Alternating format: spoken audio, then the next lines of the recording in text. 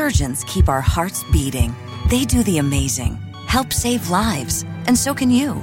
Your CSL plasma donation can help create 24 critical life-saving medicines that can give Grandpa the chance for his heart to swell when he meets his new grandson, or give a bride the chance for her heart to skip a beat on her wedding day. Every plasma donation helps more than you know. Do the amazing. Help save lives. Donate today at your local CSL Plasma Center and be rewarded for your time. Family. It looks a little different for everyone. For some, it's mom and dad. For others, roommates who feel like family.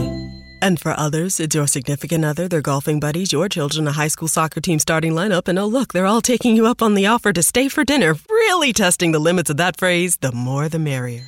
But no matter where you call home, Geico makes it easy to bundle and save on home and car insurance. Easier than making 3 frozen pizzas and assorted frozen veggies into a cohesive meal.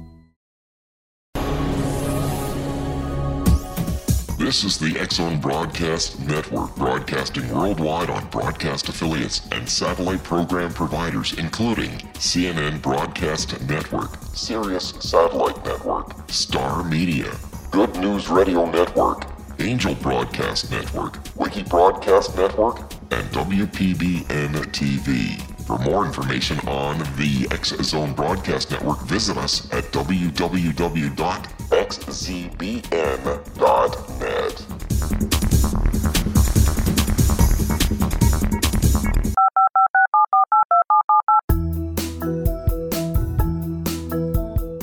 Did you know that when you're on the road with limited data or Wi-Fi, you can still listen to the X-Zone Radio Show with Rob McConnell, The Science of Magic with Gwilda Wiyaka, X-1, Dimension X, Space Patrol, and every minute of the X-Zone Broadcast Network by calling 213-401-0080, courtesy of Audio Now. No smartphone, app, or internet needed. It saves your data plan and it's free if you have unlimited minutes. Call 213-401-0080 to listen on any phone, anytime, anywhere. Remember 213-401-0080 for the best of the paranormal, parapsychology, and sci-fi radio programming anywhere, 24/7, 365.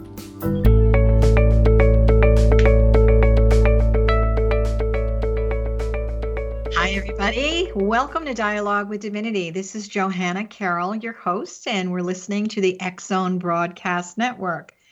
Today I have an unusual guest, something that I don't ordinarily do, but I really feel that she is the voice for our times and the voice for a new generation. And her name is Kiri Callaghan. She's an author of a new book called Alice, A-L-Y-S. And so I really feel that today we're going to be talking about a new kind of wonderland that she has imagined and written about. And so I want to tell you a little bit about her because I love her description of herself, that she was born from ink and stardust, enthusiastically pros and catalogs the world around her. She's driven by lots of questions. She's very curious, which I love. Of course, Alice in Wonderland and being curious in this new Alice is part of her genre also, because she has a wonderful thing on her website called Curiosity in a new and different way. So she reads, she cooks, she crafts, she games. This is a very eclectic kind of author. The book Alice is actually part of a series, from what I understand, and it talks about a different space and time and maybe a different viewpoint of how we would think of Lewis Carroll's original Alice in Wonderland. So the thing that I really love about her curiosity is that she brings in the supernatural. She's super eclectic. She's an adventurer of life. She's a writer, singer, works for Disney. And she's taken the concept of time. And as we know, from a metaphysical viewpoint and a spiritual viewpoint, this is something we really are all taking a look at right now. So she takes this book, Alice, and her character, and there's lots of metaphors of fear and time and believing and facing our demons in a contemporary, relevant, very relevant presentation. So first of all, Kiri Callaghan, welcome to our show, Dialogue with Divinity. Well, thank you so much, Joanna. I don't know how to deal with such a wonderfully complimentary introduction. Well, this is who you really are. So we're just telling the world all about you. The thing that I'm really curious, first of all, I love the fact that Alice's last name is Carroll, which is my ego saying, oh, wow, she's got the same last name as me. And, I also love the fact that, for those of you I'm sure already know, that this was actually Lewis Carroll was a pseudonym for a very famous English mathematician known as Charles Dodson. And so he really, so many centuries ago, delved into the whole mysterious concept of time. So I guess my first question to you before we go to our first break very briefly is, what inspired you? Where did this come from? I mean, I think a lot of people get information channeled or through a dream state, but where does this whole concept of doing Alice in a whole brand new genre show up for you? Well, Alice in Wonderland was really important to me as a kid in that it was basically like, look, the adult world is crazy and it's not going to make a lot of sense even when you grow up, and that's fine. And that brought me a lot of comfort as a kid. And then unfortunately, I had the misfortune of losing my brother in 2013 to depression and suicide. And this was sort of me creating a version for the me now of, okay, life is confusing and upsetting, and what do I need from this world that used to give me so much comfort? Do you feel that you are Alice in this book? Was this your own personal reflection? Were you speaking for her, or were you speaking for yourself? No, I think a lot of it's her. I mean, there's a conversation that happens near the end that I won't give any spoilers about, where she has an opportunity to sort of speak with this friend she loses. But other than that, it's very much not me. Well, let's tell everybody. I'm going to read the synopsis that you sent me because I think this is really interesting. Following her best friend's suicide, Allison Carroll descends into the realm of dreams and nightmares. In her quest to find home, sort of like a little bit of clicking the red shoes, she discovers that Charlie might not truly be gone after all. And then she meets Oswin, the prince of Terra Mirum. So Terra Mirum is Latin. Terra Mirum. Tell us a little. It's a different face of Wonderland. How did you get the descriptive language, which is really, you've got telling everyone about Terra Mirum? Because this is really about, okay, you're going to face your own fears. She's got the Nightmare Queen. I mean, really and truly, this should be a movie. I hope it happens for you. And so there's a surrender that she does as far as the world of dreams. And this is, there's sort of a dark energy here that's going on. So tell me a little bit about that. Tell me a little bit about Terra Mirum. Well, Terra Mirum itself is actually supposed to be a physical location you can go to where our subconscious travels when, we dream or whatnot. And then you have these people called the dreamers that essentially have a little bit more control over this world. And Alice finds she's one of these. And essentially what I wanted to sort of deal with was that strange path you go on when you go through a loss and that grief and that loss of self, and how it kind of, a part of you just dies, and you almost sort of have to re-find yourself every time you lose something of that magnitude. Mm-hmm. So we're going to take a quick break, and we'll be right back to further talk about Terra Mirum.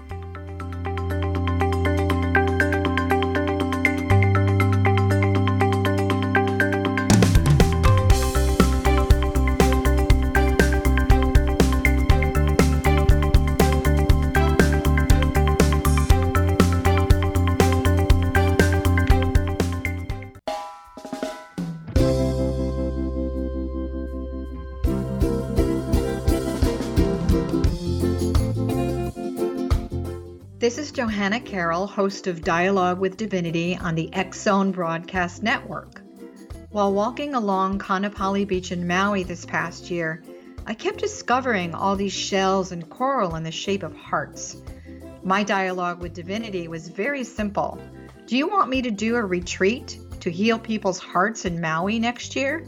And of course, the answer was yes. As a master spiritual teacher, I am offering you a neat retreat called Rise, May 8th through the 12th, 2017, and the chance of a lifetime to rest at a 5-star resort for 5 days and experience a spiritual renewal of your heart and soul. Kaanapali is one of the top 5 beaches in the world. This stunning resort has undergone a $40 million renovation. I walked the entire property, checked out the room choices on your behalf, and I must say it is stunning. Our conference room faces the ocean with sliding glass doors. Maui is known as Mother Maui because it is a soft, gentle, healing energy.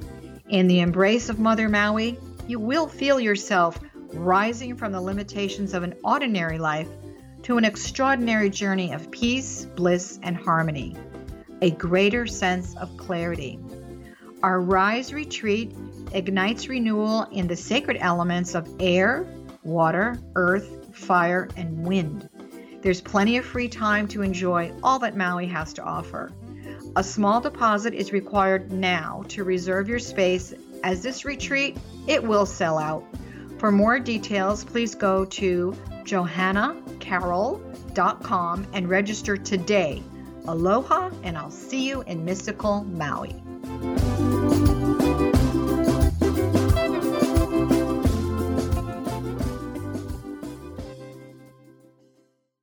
How would you like to be able to read other people's minds? Well, the next best thing is here. When you know how to read a person's name, you know how the person thinks, feels, and behaves. Each letter in our name holds a key to unlock our true essence. Our name contains both our gifts and challenges in this lifetime. Mnemology science discovers personality secrets hidden in the placement of the letters of our names, including the first and last impression people remember about us. Sharon shows us how to interpret the arrangement of letters as outlined in her book, Know the Name, Know the Person. Sharon Lynn Wyeth created mnemology science after 18 years of research and testing her theories, and has supported thousands of people around the world in understanding themselves and others better. You'll enjoy Sharon's unique teachings as she shares her system to learn the gifts behind your given birth name. Even if you don't like your birth name, there are jewels in this book. If you're thinking of changing your name, ready to name your child, or wanting to get along better with others, this is the book for you. If you'd like to improve your relationships and change your life for the better, get the book today, Know the Name, Know the Person, or visit www.knowthename.com. That's www.knowthename.com.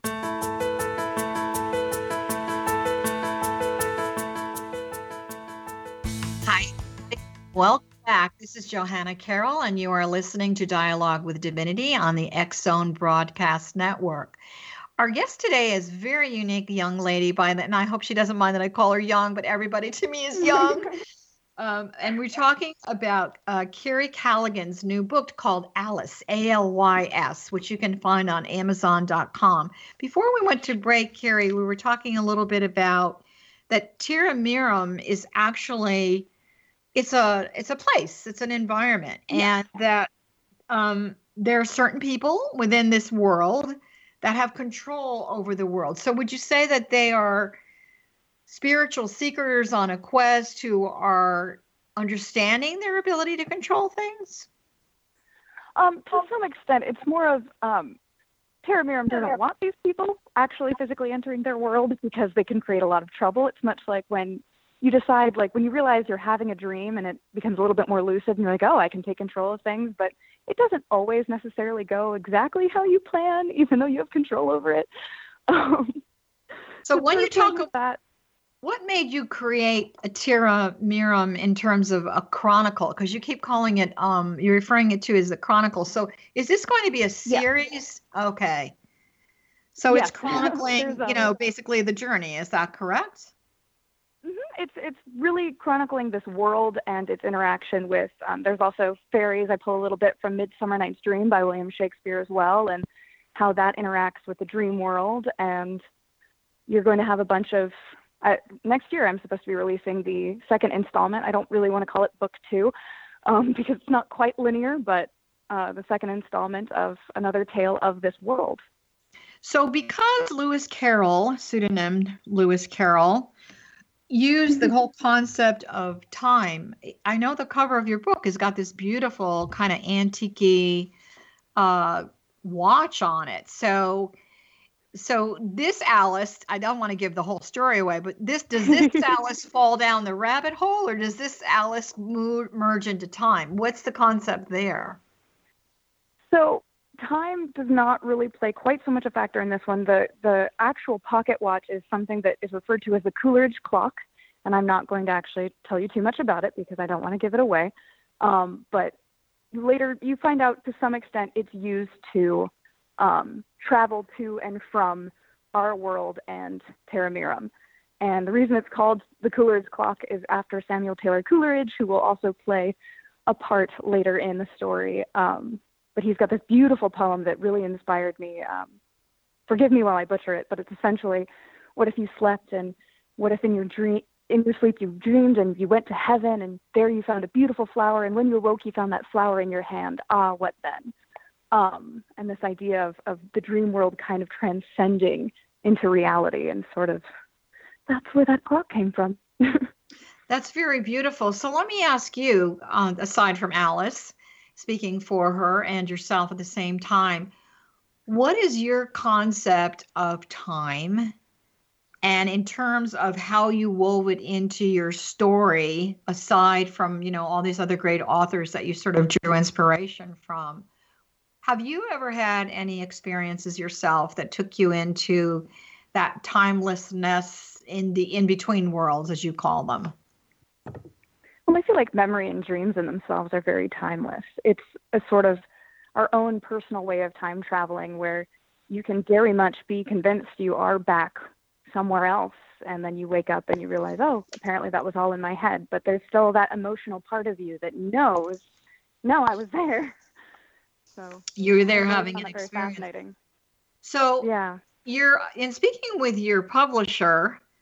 She shared some things with me, and not that I'm putting you on the spot or anything, but I guess I am. So I know that you're very much into the whole concept of the steampunk energy. Yes. And so can you explain to people that have never heard that expression before, what does that really mean to you personally? Well, steampunk as a genre in general is really more of a flavor, in my opinion, than it is an actual, like, full out. It's not quite like fantasy. It's something you add on. But it's essentially, if you had a world pre-industrial revolution where you never fully got beyond steam-powered engines or clockwork. And I chose really that sort of flavor for this because I figured if you have dreams and time and this sort of context, of course it would run on clocks. So you'd have all these different clockwork machinery, and that's how this world would run. So when in reading about steampunk before we got you on the air, because I wanted to educate myself a little bit, because I am also very curious, there was a whole reference there that it was a form of cyberpunk on some level. So can you tell us a little, what does that really mean? What does cyberpunk really mean? I'm curious. Well, cyberpunk is a little different. They're actually two separate flavors.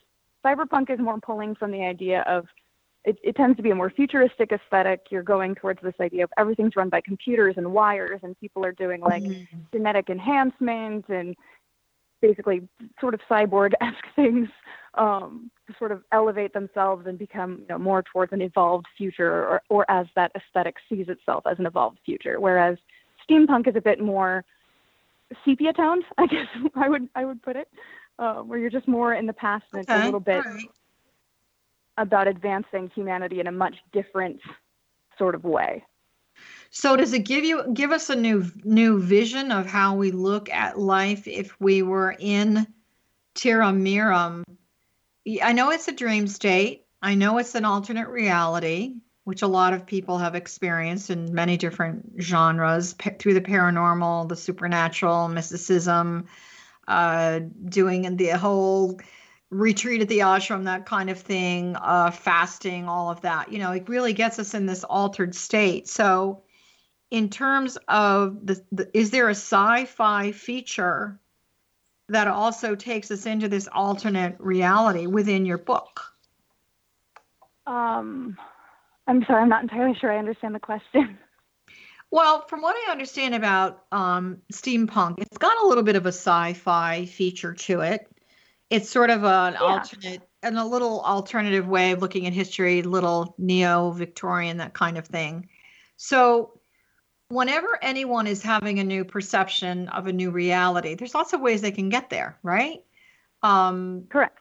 They can do it through drugs. They can do it through alcohol. They can do it through a lot of addictive things. They can also do it through a lot of healthy things, a deep, profound sense of meditation or going on a retreat or, being very committed to a yoga practice. So do you look at the journey of Tira Miram as another alternate reality that people can travel to through what, you're giving it a lot of texture, as you say, you're giving it a lot of color.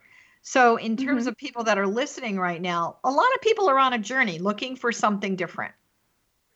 And so if someone were to read the book Alice, what would they get as far as understanding their own alternate reality as being a reflection? In other words, the book is reflecting something back to them. Is there a lesson in this book for people? Oh, God, I hope it's hope. More than anything, I really hope that it's hope, because there's something. I mean, I grew up around depression a lot. I'm the only one in my family who miraculously is not afflicted with it. And I've seen these nightmares and this inner voice just completely destroy people from the inside out. And I really would like people to leave that knowing that there is literally not a single nightmare in the world that isn't worth conquering or standing up to. That's beautiful. That's really wonderful.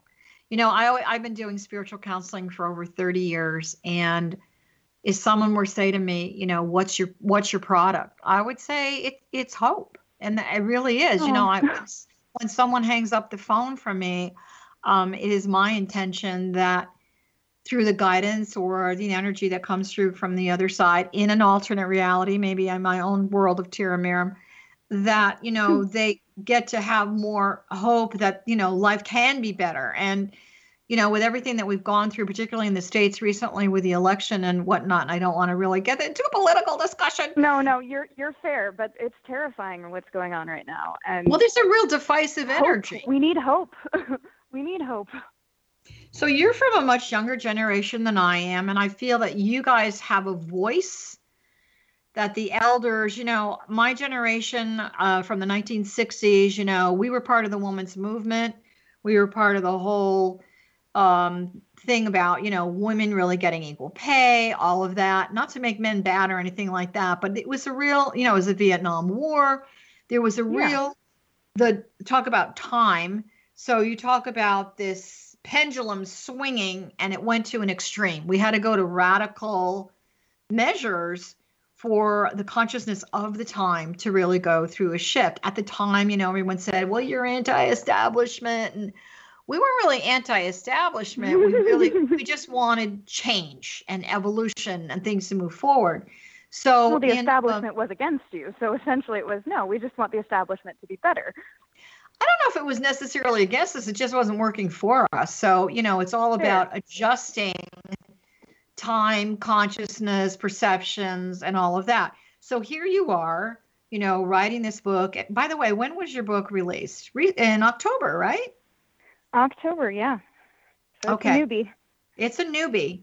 And from what I understand from your publisher, are doing extremely well. So congratulations on that. By the way, for those of you that are listening or you just kind of jumped in, this is Johanna Carroll on the X-Zone Broadcast Network. And we're speaking with Kiri Callaghan, who wrote an interesting new twist on things. The name of her book is Alice, Alys, and you can find that on Amazon.com. So in terms of, your generation looking like we did, how many, I don't even want to count how many years ago, wanting to affect change, how do you see your generation doing it differently? I see a lot of parallels, to be honest. I mean, people talk about like, there's more protests, there's more yelling, and I'm like, no, I mean, we've kind of always done it this way. I mean, there's a mix of peaceful and less so protesting. There's people speaking out, and we can actually share information faster. I mean, there's people writing blog posts, and it's getting shared and retweeted, and I feel like most of the time I get my news faster via Twitter than I do actual news sites anymore. I really think, in terms of this new cyber generation that we have, it's really fabulous. However, and this is sort of aside from the book and everything, let's talk a little bit about what I refer to as the law of discernment. We're just going to touch on this briefly, and then we're going to jump to break in about a minute or so. So the law of discernment says, I know how to filter things. I know what belongs to me, what belongs to the universe, what belongs to someone else. So in terms of social media and, the way news travels in this generation, how do we really discern what's real and what's not real? What's fake and what's real? Well, I feel like that comes back to just exercising curiosity and actually not just hearing something and taking it for face value, but doing a little bit more delving yourself, which I feel is kind of the same as when you just used to hear a rumor from someone. Maybe ask around a bit, read a bit before you pass it on to the next person via word of mouth. Okay, that's good. So do you think the younger generation, I hope you're not insulted, but I'm calling you younger, but fine. I probably could be your grandma. You're not insulted. So I just want to know, does the younger generation feel that because I really do feel that we kind of carry the torch as far as the women go. He's kind of trying to light the way in a better way. We'll be right back.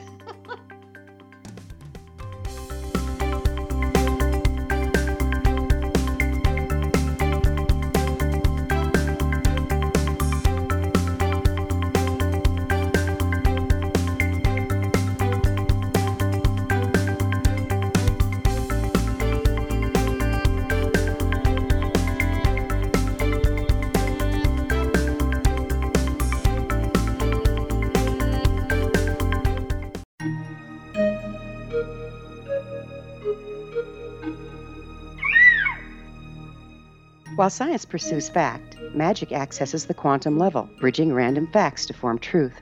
As long as science and magic remain separate and polarized, the truth cannot be known. I'm Gwilda Wiyaka. Join me on the Science of Magic radio program, dedicated to unification and evolution of consciousness. During each episode, I'll be speaking with experienced and respected scientists and mystics. From astrologers to astronomers, from medical doctors to shaman, the scientific method to dowsing and intuition, we'll weave together information from seemingly divergent practices to promote unity and enlightenment. Join me, Gwilda Wiyaka, and the Science of Magic right here on the Mutual Broadcast Network. For more information, visit www.thescienceofmagic.net. Gibbs A. Williams, Ph.D., is a practicing psychoanalyst, supervisor, researcher, and author in New York City. Much of his life has been dedicated to understanding nature and the uses of meaningful coincidences or synchronicities. His radical and original non-Jungian, non-mystical, non-magical theory of synchronicities illuminates much of the fog surrounding this challenging and perplexing topic. His ideas and manners are fresh, presented in a style that is both entertaining and highly informative. He is also an expert on crisis intervention, specially focused on violence reduction for the police and citizens, mastering anxiety, frustration, and stress without the use of medication, and effectively preventing and treating heroin addiction. Dr. Williams can be contacted at his email address at gwwilliamsny11@aol.com or visit his website at. Wouldn't you love to know the secret to everything? Well then, meet Dr. Kimberly McGeorge and her cutting-edge breakthrough knowledge that combines science with possibility. Dr. Kimberly brings real-life answers and healing to those open to alternative solutions. She teaches solution-based programs and classes that will change all areas of your life forever. Specializing in conscious creation, intuitive readings, and energy medicine, you can rapidly shift health, relationships, business, and money and abundance challenges quickly. Receive her best-selling book, Secret to Everything, at no cost by going to secrettoeverything.com/X-Zone. That's right, transformation can start now. Just go to secrettoeverything.com/X-Zone and receive Dr. Kimberly's book for free. Afterlife expert Roberta Grimes was the first one to say that dying can be fun. Now her best-selling book, The Fun of Dying, is available in stores worldwide. So if you wonder whether death ends life, how it feels to die, or what heaven might be like, The Fun of Dying was written for you. And if you have always been afraid of death, or if you worry that your life has no meaning, let the fun of dying ease your fears and bring new meaning to your life. Nothing said in The Fun of Dying is based on the teachings of any religion. Instead, Roberta draws on evidence to explain how death happens, how it feels, and what comes next. A lot of the best death-related evidence was produced in the first half of the 20th century. When it is put together with recent discoveries, it tells a consistent and amazing story. Roberta Grimes blogs and answers questions at robertagrimes.com. Her wonderful book, The Fun of Dying.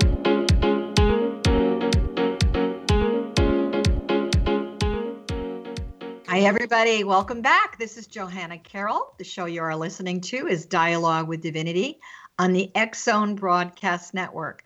I'd like to share with you that our show offers a variety of hosts that will pique your body, mind, and your spirit. So if you'd like a listing of our shows, please go to xzbn.net. And for myself personally, to understand the work that I am doing, the books that I've written, the retreats that I'm offering, the training that I'm offering, you can find me at JohannaCarroll.com. That's JohannaCarroll.com. So that being said, Kiri, tell people how they can learn more about you. I know you've got a website. Would you please share that with everybody that's listening? Yeah, it's just KiriCallaghan.com. I'm actually very Googleable, so you can find me on Twitter and YouTube and a myriad of other things just by typing my name into Google. You definitely are the queen of social media, I have to say. It's wonderful. And then the book, of course, Alice, ALYS. In my viewpoint, it's a new way of looking at Wonderland and life in a more contemporary and relevant way. And you can also find that on Amazon.com and also through your publisher, which is DOCEBLANT.com. So before we went to break, we were talking about how the generations before you sort of carried the torch to light the way to enlightenment. It was kind of a dark time that we lived in. We had a lot of protests then. We had the Vietnam War going on. But I that was the past. That was then and this is now. There's a lot of a repetition that's happening around the women's movement, around young women really having a voice. And what do you feel is the message that your generation has adding to that voice that the people before you open the door to? Wow.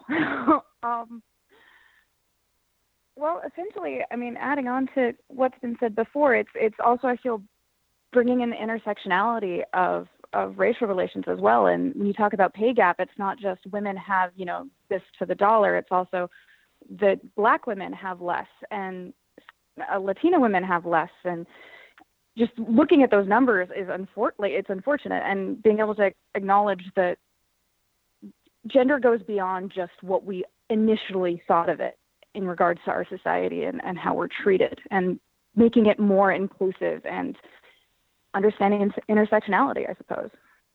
So when you say the gender, goes beyond gender, so that was interesting. Do you really feel, in terms of Latino women and Black women and women of other, ethnicities, what is their struggle? What is their greatest fear and what is their greatest struggle at this time? Oh, I don't think I can speak to that. I mean, I am, that's not my struggle, and I wouldn't presume to use their voices or whatnot, but I feel like it's incredibly important. While I do have the privilege of, I am white, so while I may be disadvantaged because I'm a non-heterosexual woman, I can at least fully support using my white privilege to essentially be like, this is your voice, I'm going to amplify it. And I kind of think that's the whole point, is basically using what privileges and whatnot you have to help people who don't have those particular privileges. And then hopefully in turn, someone who may have different privileges than you do will support your voice when you need it. I really think I love, first of all, that you did a story with the main character being female. Not that I'm being a real true feminist here, but on some level I am. And because in the Aquarian age, metaphysically, we're living in what's called the Age of Ascension or the Aquarian Age. So we're to rise up into a greater form of wholeness, which means there's no separation between anything, whether it's gender, whether it's sexual orientation, whether it's, you're pink, purple, black, or, whatever you are. And so in terms of that whole potpourri of the Aquarian age right now, I was very surprised to hear from a lot of my clients who are in that, 40, 35, 40, 45 age range, that the glass ceiling is still very much a part of corporate America, and they're pretty much still banging their heads against that. So in terms of Alice and what she bangs her head against, you got a lot of metaphors in your book, a lot of metaphors and a lot of symbolism. Yeah. So did you address that whole thing about that struggle about, being heard, being seen, not being invisible, not, disappearing? Definitely. Okay, so I don't want to give the whole book away, but can you talk about that a little bit and why you thought that was important? Well, just going on the fact of I feel like, well, maybe not everybody wants to be looked at. Everybody wants to be seen. Like, you walk down the street and you can have a million people around you and still just feel completely alone. And I mean, maybe I'm just a bit too much of a hippie and I want us all to get our kumbayas on or whatnot and just love each other. But I feel like so much could be solved in this world with just, if we could manage to exercise a bit more curiosity about each other and empathy and being able to admit that we don't know everything and it's okay to fail, and it's not necessarily like the end of the world if you didn't manage to succeed in everything you thought you would. Well, the thing of it is, when you're my age, because I'm approaching 70, which I hate to admit, but it is a number. The reality is, when I was 25, 35 years old, I definitely had a vision of what my life I thought was going to be. And, this kind of goes back to this old religious saying, man makes plans and God laughs. So perceptually, what I thought then and what the reality is, and the fact that I allowed myself as a spiritual seeker to follow, that journey through timelessness and the supernatural and being okay with that, I have to say the vision that I had then and the reality of what I have now is like probably 500% better. So in terms of, we're all on a spiritual journey. We're all seeking. And I think the thing for everyone to remember is, on some level, there is a point that you arrive to a greater sense of awareness. And maybe the journey isn't quite so crazy and you don't feel like you have to burst through a glass ceiling, but you create your own. You create your own treetop. So in terms of the symbolism that you used in the book, what's the recurring symbols from a spiritual, in my language, perspective, or supernatural from yours that you used? Well, there's definitely the idea that dreams are kind of this entrance into learning more about yourself, as well as what we lock away, and that it's a lot harder to suppress something than just to accept it and move on. And it's exhausting to try and just cover something up rather than to just face it head on and be like, yeah, this is going to hurt for a while and it's going to suck, but I kind of got to get through it, or I'm always going to be in this exact same place. In terms of you growing up and around an environment that you were faced with looking at depression and that heavy energy, how did it inspire you? What was the torch that you carried? I mean, obviously you're a voice right now. The book is doing extremely well. There's a spiritual teaching that says there's a spiritual rebel born in every family. And they really are there to illuminate awareness. And some of it, you're illuminating the darkness. You're illuminating the things that people are afraid of. Sometimes that works really well for the spiritual rebel and people follow your lead, your illumination, or they just say, I'm not doing that. So it's for you growing up around that, what did it show you that inspired you? I mean, to me, you're a very happy person. I love the color of your hair, by the way. I think it's fabulous. Oh, thank you. You're unique, you're different, you're dancing to your own song, and following your own light of illumination. How did you, as the spiritual rebel in your family, was there a time that you felt like you had to rescue everybody?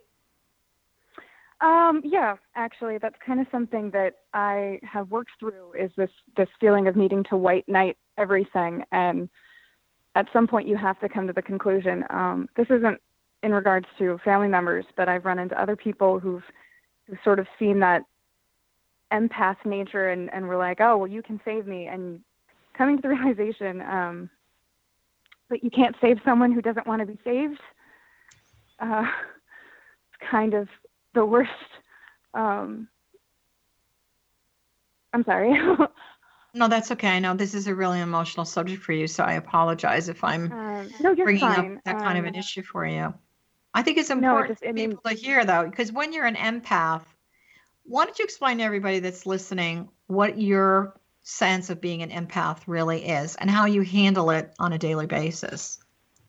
You tend to pick up on people's energies a lot easier. Sometimes being in a crowd is extremely overwhelming just because you feel all these different, like Christmas shopping is the worst. I don't go out to malls because you have all that anxious energy and it's just draining. But at the same time, you usually can kind of get a sense. One-on-ones are great, like just being able to listen to someone and kind of be able to sort of, there's this term that used to be used, I want to say back in medieval England, called the sin eaters. Say it again. And essentially, the sin eaters, I believe is what it's called. Okay. And essentially, what you would do is they would come and they would basically talk you through troubles, and it was kind of prior to all of the the typical oh, you must confess to a priest kind of thing, but it was essentially so you could go relax and basically end in peace of your life, just because you've had this. You've given someone else your pain who can process it differently for you. And I kind of see that as just what people like that do, of if you want to talk with someone and you want to be that good source of energy in their life. And sometimes that works for the best, and then sometimes people take advantage of it. But I don't know. I don't think I'd trade it regardless. Well, but here's the thing. I'm sure a lot of people have said to you that you're really sensitive, and some people will say, "Oh, that you shouldn't be so sensitive." I mean, I've heard that for so many years. But my response to that. Stop that. That's what I've always wanted to ask people. Well, I'm going to give you the response because I was just talking to a client about this the other day. When someone says to you, "You're so sensitive," my response is, you know what? For me personally, I'm really glad I'm sensitive, because it means I have a heightened level of awareness. I'm compassionate. I really care. For me personally, it allows me to do a really good job. So for you, being an empath, there's a teaching that I have that I've said many times on this show, and I'll say it one more time.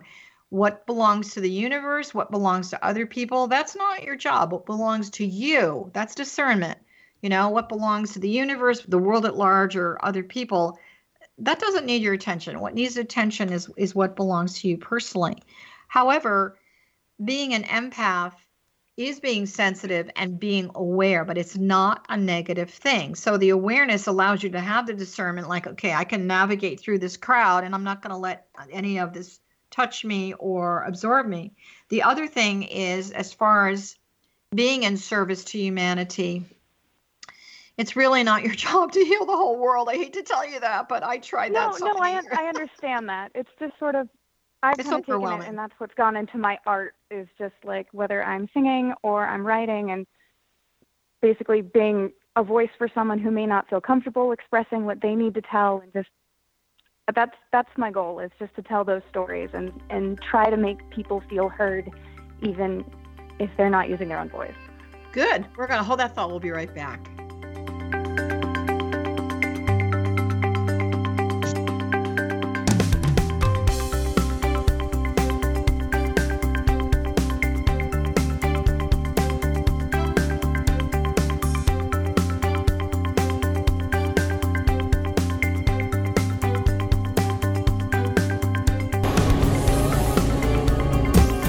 This is the X-Zone Broadcast Network, broadcasting worldwide on broadcast affiliates and satellite program providers, including CNN Broadcast Network, Sirius Satellite Network, Star Media, Good News Radio Network, Angel Broadcast Network, Wiki Broadcast Network, and WPBN TV. For more information on the X-Zone Broadcast Network, visit us at www.xzbn.net. xzbn.net.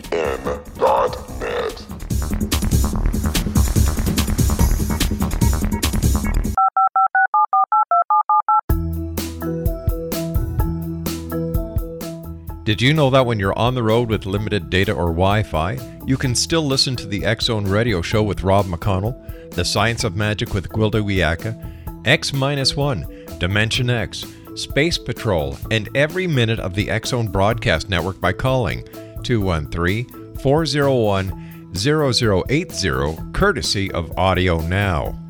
No smartphone, app, or internet needed. It saves your data plan and it's free if you have unlimited minutes.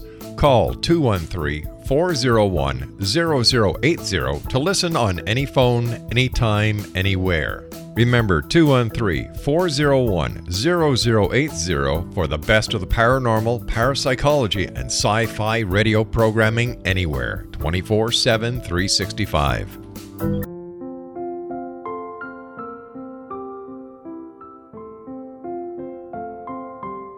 I am Dr. Carl O'Helvey, founder, president of a new cancer foundation focusing on evidence-based physical, mental, and spiritual interventions, including natural cancer cures, prayer, meditation, affirmations, nutrition, and other related holistic cancer prevention and cure modalities. These are used in cancer education, research, and financing care.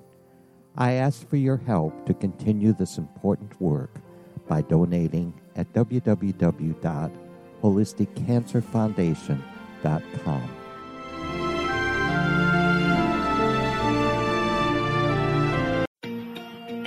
Wouldn't you love to know the secret to everything? Well then, meet Dr. Kimberly McGeorge and her cutting-edge breakthrough knowledge that combines science with possibility. Dr. Kimberly brings real-life answers and healing to those open to alternative solutions. She teaches solution-based programs and classes that will change all areas of your life forever. Specializing in conscious creation, intuitive readings, and energy medicine, you can rapidly shift health, relationships, business, and money and abundance challenges quickly. Receive her best-selling book, Secret to Everything, at no cost by going to secrettoeverything.com/X-Zone. That's right, transformation can start now. Just go to secrettoeverything.com/X-Zone and receive Dr. Kimberly's book for free.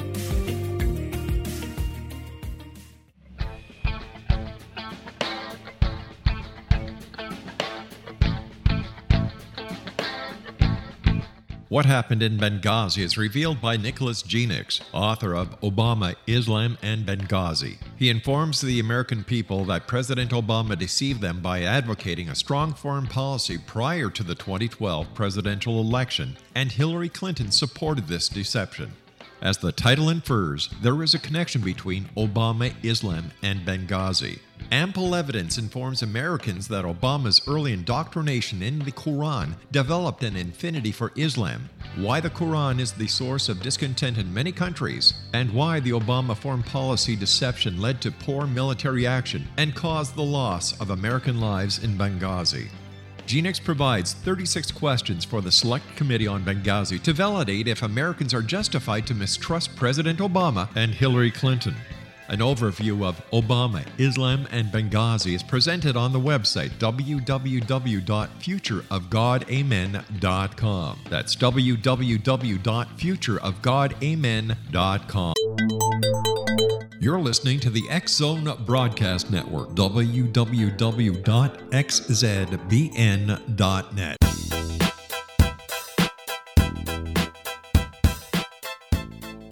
Hi, everybody. Welcome back. This is the last segment of our show, Dialogue with Divinity, on the X-Zone Broadcast Network. I am your host, Johanna Carroll. We've been having a very unique and interesting conversation with Kiri Callaghan, who's written Alice, A-L-Y-S.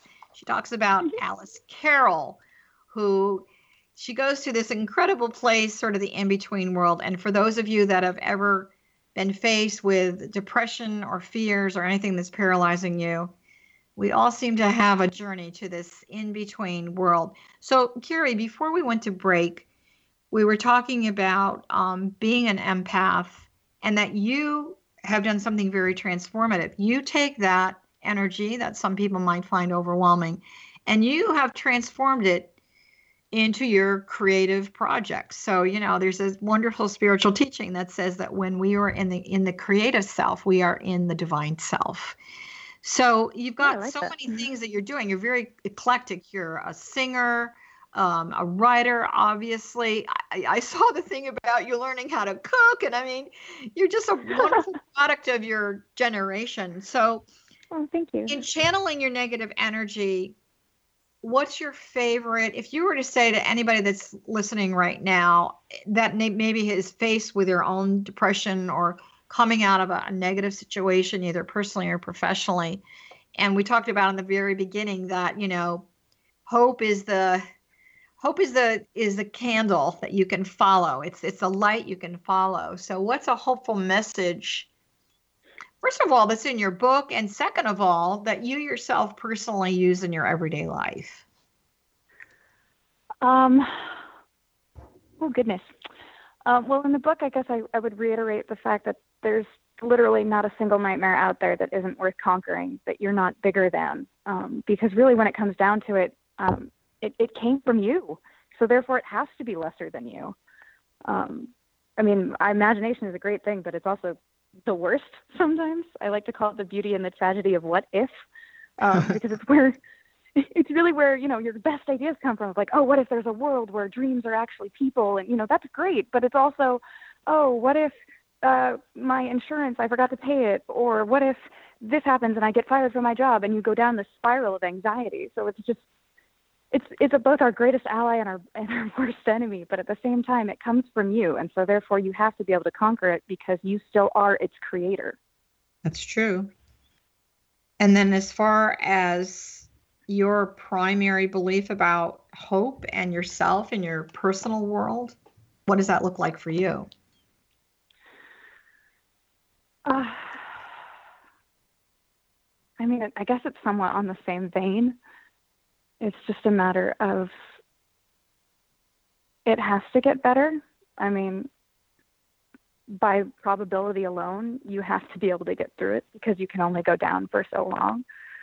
But and what Okay, go ahead. I'm sorry, I didn't mean to interrupt. Oh, no, by all means. Sorry. So I guess the other part of that is your generation. If I were to say, okay, guess what? Right now, you are the voice for your generation. We've opened the door, we've lit the path, and sometimes it gets dark and the candle blows out, and yet, we all kind of trudge along. What would the voice of your generation in terms of consciousness shifting and looking at the world to be a hopeful and a better place, what's the main thing that people really are striving to achieve? What they're striving to achieve? Mm-hmm. I would like to, I mean, not to beat a dead horse here, but I would really like to believe that curiosity is something that we are encouraging every day, not just with this generation, but like the younger crowds where you've got like literally they're just coming into the world and a lot of their toys are more geared towards exploring and education and encouraging people to literally have curiosity about everything around them, because that's really what's going. I mean, you can't have a prejudice against something if you actually know what it is. You can't prejudge it if you know it. So, well, and it all comes from the experience. For myself, I've always had cultural curiosity, and so, which is odd because I was raised in a very strict New England kind of upbringing, but I was always very culturally curious. So that kind of makes you your own spiritual rebel, doesn't it? Like you were talking about. Oh my God, you have no idea. And now you have no idea. I might. I was raised Mormon, so I might.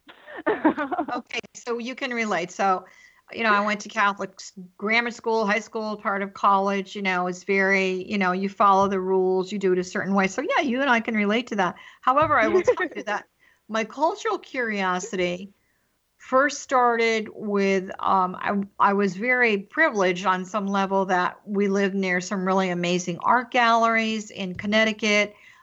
Music was very, very much part of the culture back then. So, as young kids, we went to this thing called the Pops concerts and stuff like that. But then as I got older, that cultural curiosity started to be about different religions and what that represented. And then that expanded into virtual cultures of people in other lands. So started doing a lot of traveling and spiritual retreats that I started offering to people in these different sacred sites around the world.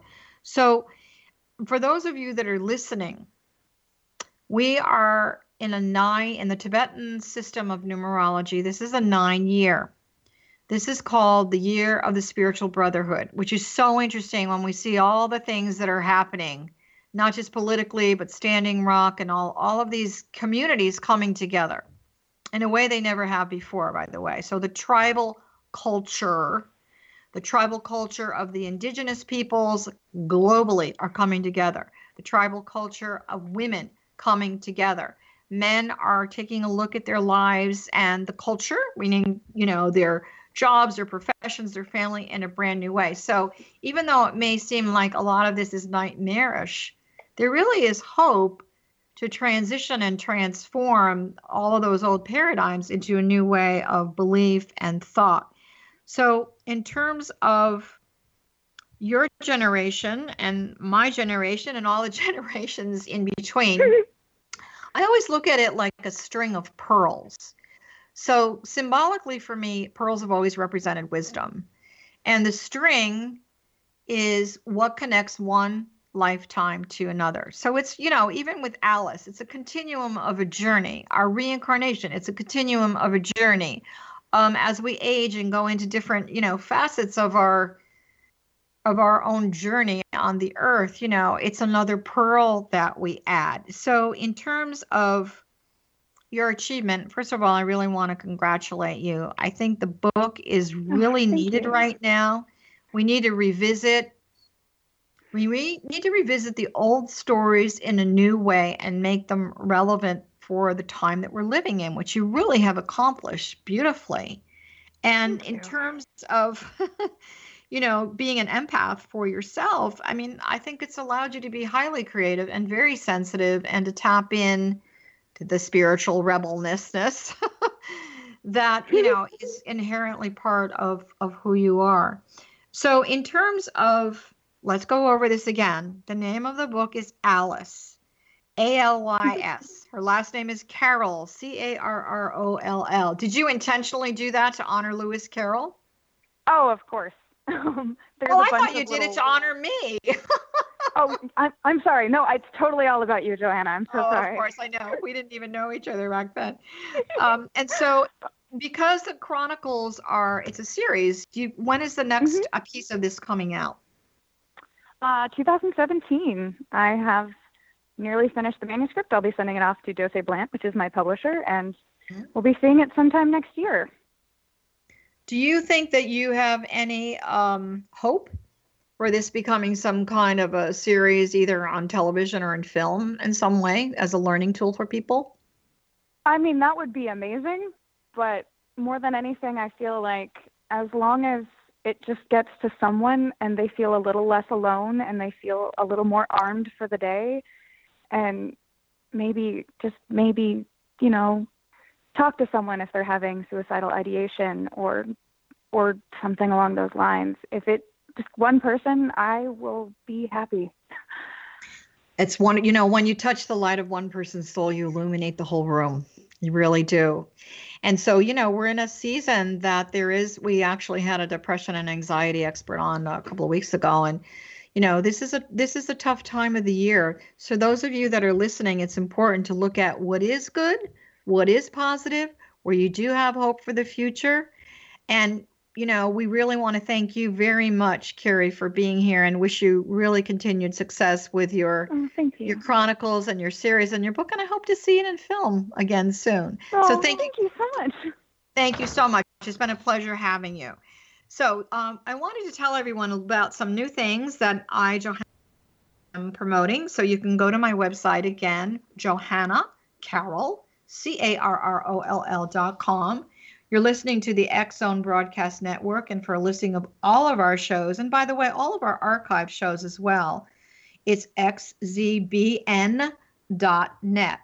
So we want to tell you that, for those of you who maybe want a change, a shift, a perspective, you want to actually spread the love and some hope for the future. For many years, I've been teaching a program called Get Psyched. It's an intuitive development training program that basically is 30 years of everything that I've been inspired to do, learned from the other side and from credible instruction advanced teachers here on the earth. So it's called Get Psyched Intuitive Development Training. So I encourage you to take a look at that, and also to really consider giving yourself a big treat and attending our retreat in Maui next year, which is going to be working with the 5 elements. So we want to thank all of you for listening. This is Dialogue with Divinity. I am your host, Johanna Carroll, and we will see you again soon in the future, and wish you all a beautiful and blessed day filled with hope for your dreams to come true. Thanks for listening. Bye for now.